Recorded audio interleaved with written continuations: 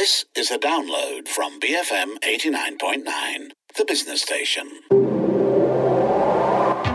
The Property Show on BFM 89.9, the business station.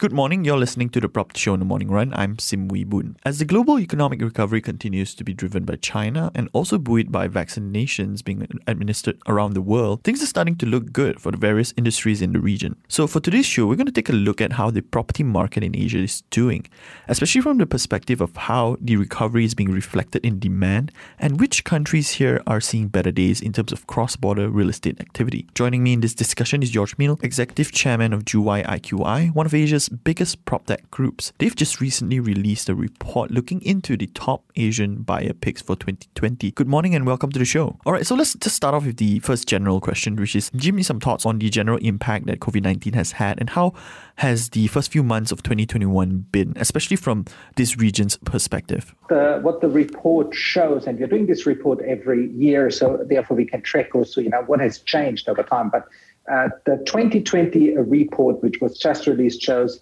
COVID restricted movements of buyers, but did not restrict enthusiasm and buying power of those buyers, because a lot of property purchases these days are being done online and often in the primary space also without a visit.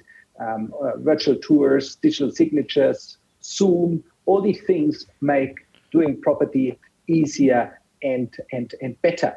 And what we have seen is that on the one side, cross-border activity eased a bit, but the overall activity in the property market maintained really, really strong.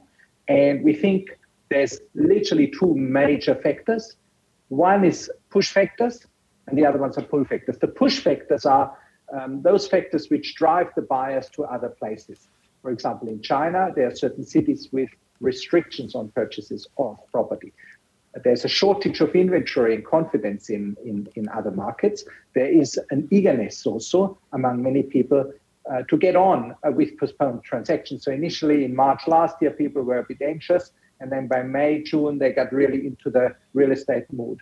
On the other side, the pull factors. The pull factors being property price increases in a few markets, which led to the belief that these markets are really, really attractive, and then made people invest more. Now, how does this work and which markets are those? This works on the basis of low interest rates.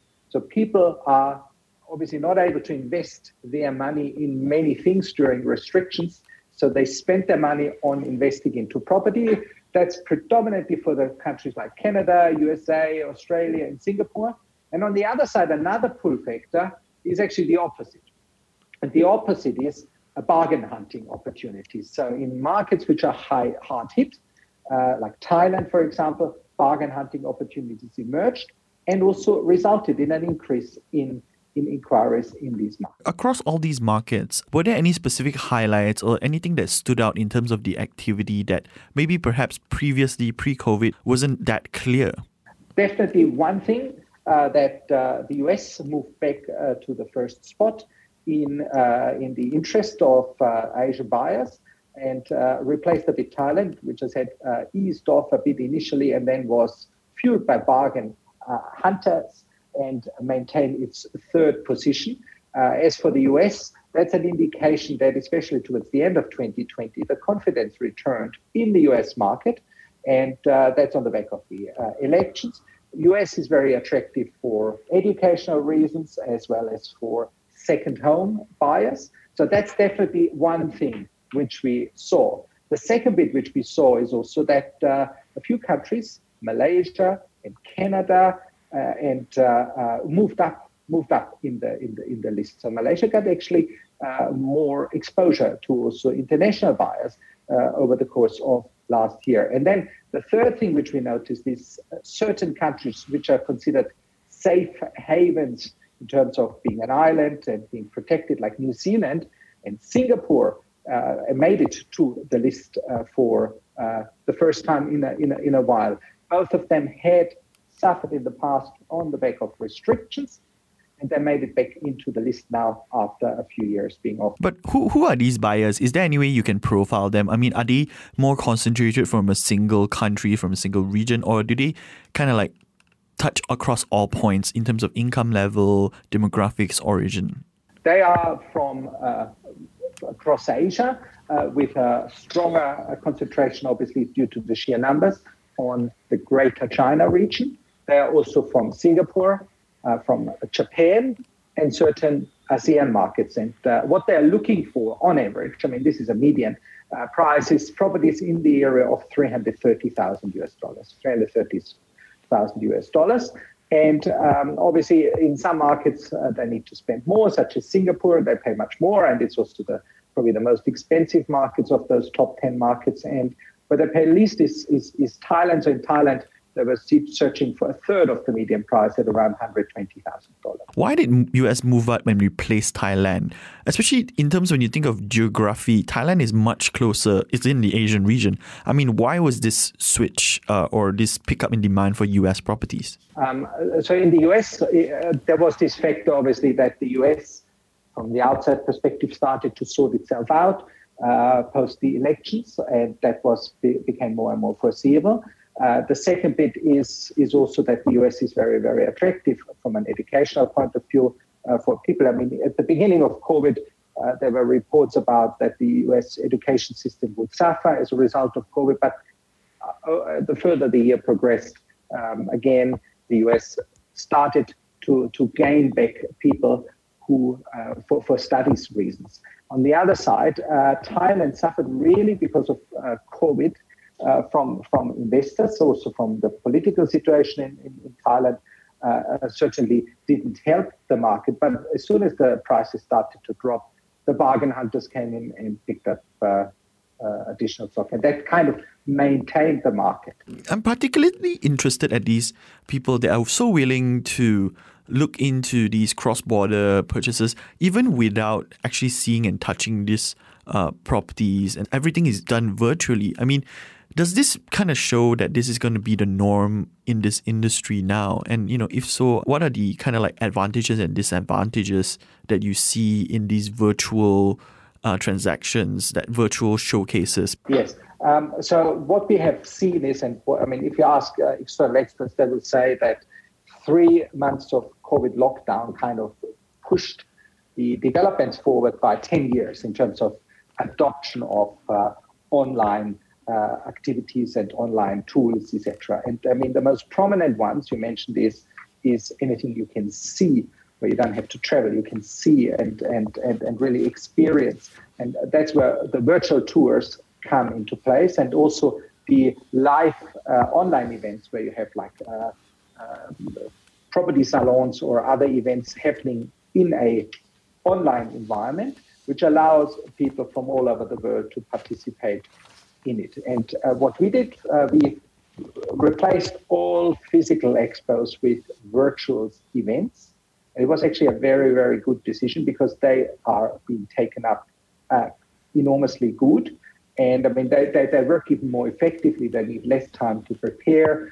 There's nothing to book, no room to book or anything of that kind. So it's very cost effective, but also because it's online, a results effective way of doing advertising. Now, Asia in particular is very, very strong in adopting e-commerce in all sorts of ways of life. I mean, if you think about e-commerce, half of the global e-commerce in the world is done by people from China now, which is quite remarkable. And with the further rollout of more mobile phones into markets like ASEAN, China, South Asia, and so on, there is a massive buyer group on the rise in these markets. I mean, Asia has 5 billion of the 8 billion people in the world and has a very strong mobile adoption and also willingness to use online in all sorts of ways of life. Okay, we're going to take a short break for some messages. Do stay tuned. Don't go anywhere. BFM 89.9. Welcome back. You're tuned into the Property Show on the Morning Run. I'm Sim Wee Boon. And with me today is George Schmiel, Executive Chairman of GY IQI, one of Asia's biggest PropTech groups. They've just recently released a report looking into the top Asian buyer picks for 2020. And we've been discussing a bit on the trends, what he's been seeing, what the report reveals. So, George, I want to ask now, we're seeing this uptick in the activity. What I want to know is why are they doing this? Are these being bought as investments for the future in a sense where they want a second home, a third home? Or are they looking at rental yields, perhaps some form of investment?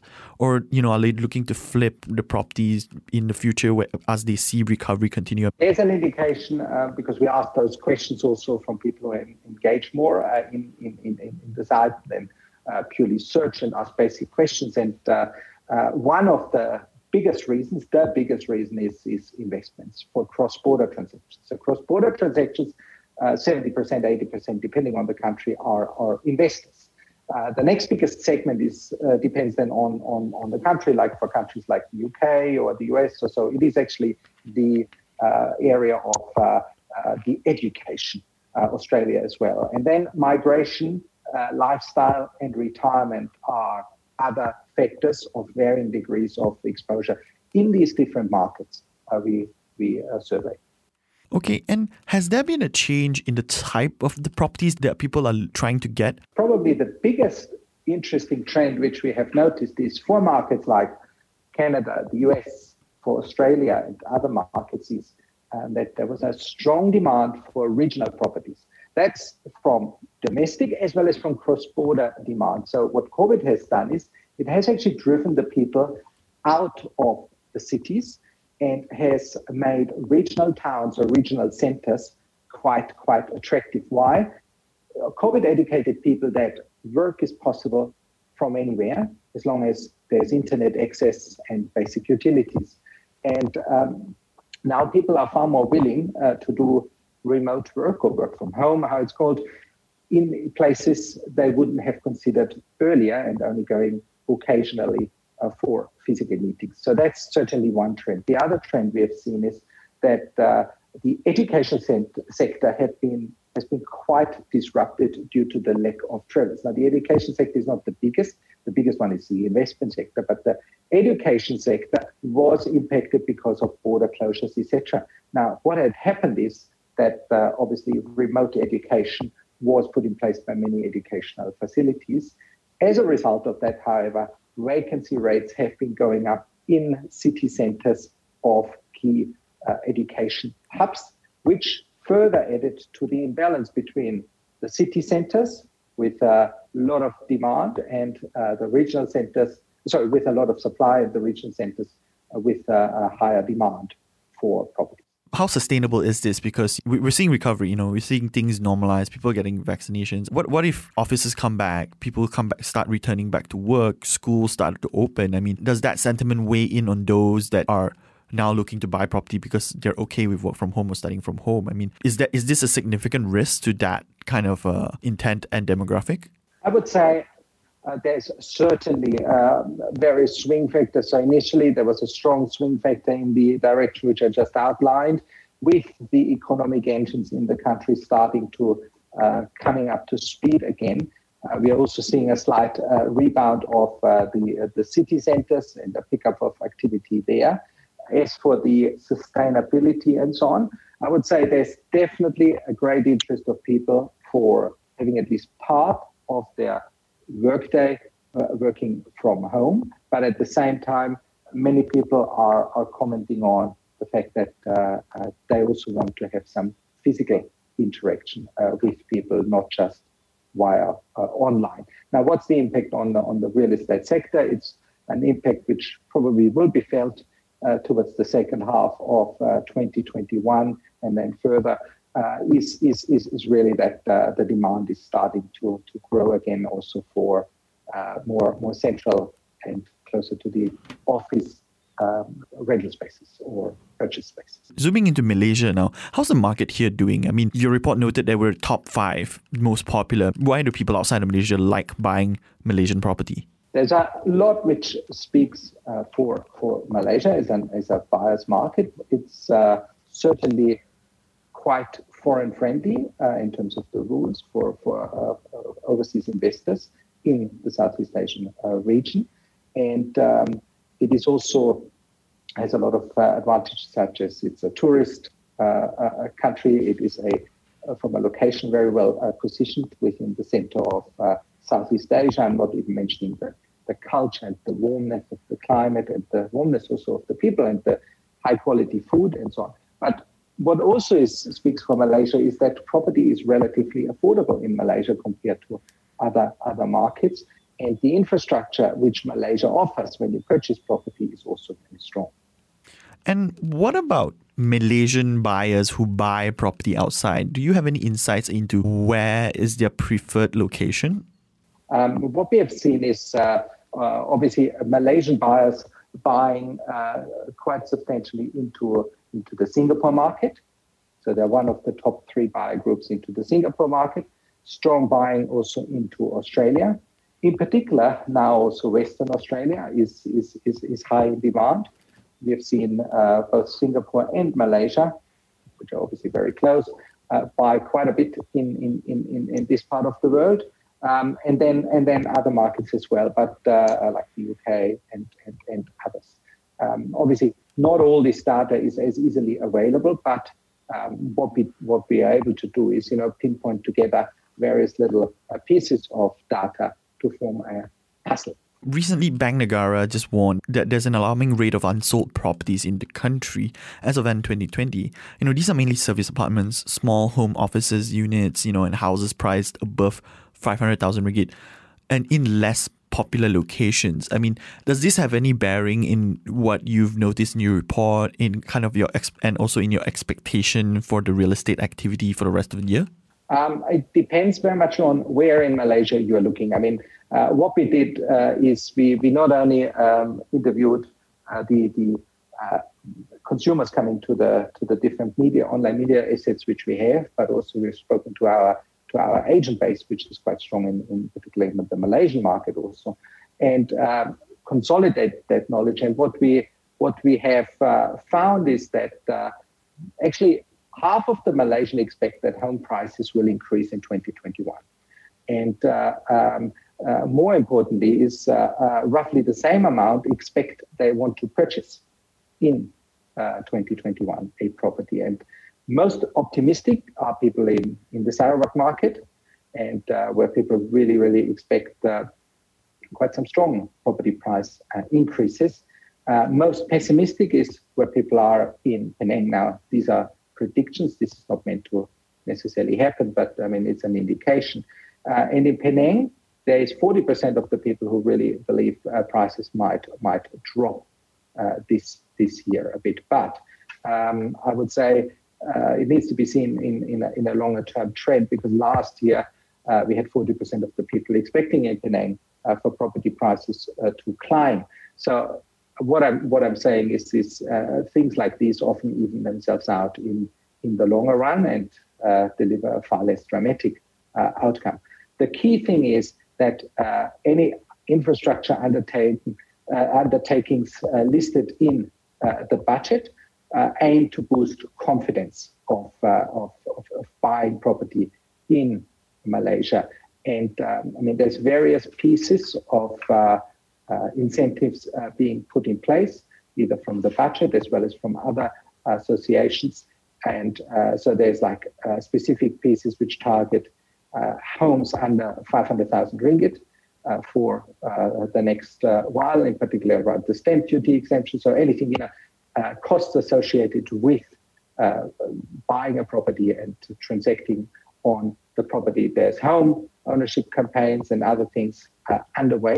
So I think the most important bit is, however, that because there are great buying opportunities out there, that the vaccination is progressing, and as a result of that, also that the economy then will fully recover. Once the economy fully recovers, and for markets in Southeast Asia, the recovery is expected to overcompensate for the drop in the previous years.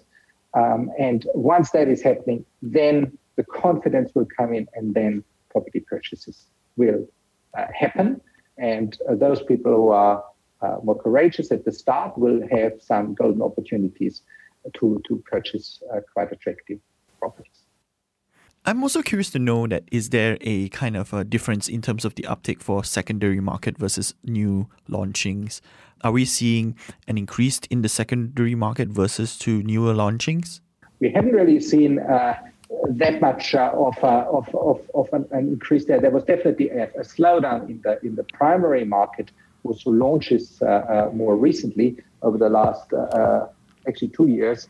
But the question is really often when you assess the future, if there's enough stock or not, you do it on the basis of where you are today, but it should be done on the basis of where you expect the future market and economy to be. And I do believe that while today, with further properties being built or a certain overhang in certain regions of the country, people might take a slightly more pessimistic view.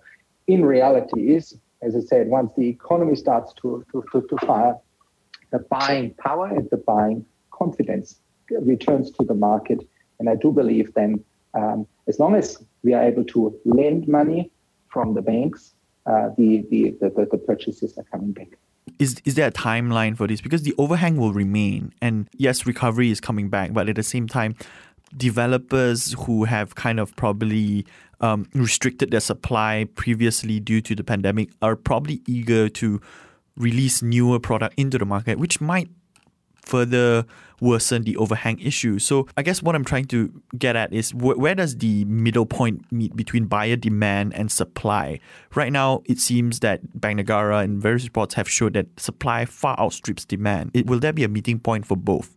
I think the meeting point should be the point when property prices start to rise, because that then will be an indication of sufficient demand to meet the supplies. If property prices are dropping, the opposite will be the case. We do believe, based on the study which we have done, that this is going to happen in the second half of 2021. And that's all the time we have for today's property show. Thank you for being on the show, George. That was George Mill, Executive Chairman of Juwai IQI, one of Asia's biggest prop tech groups. I'm Sim Wee Boon, signing off for the morning run. We've got the 10 a.m. news bulletin coming up next, followed by Enterprise, BFM 89.9. The Property Show on BFM 89.9, the business station.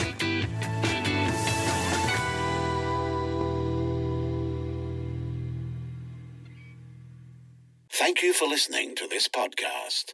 To find more great interviews, go to bfm.my or find us on iTunes. BFM 89.9, the business station.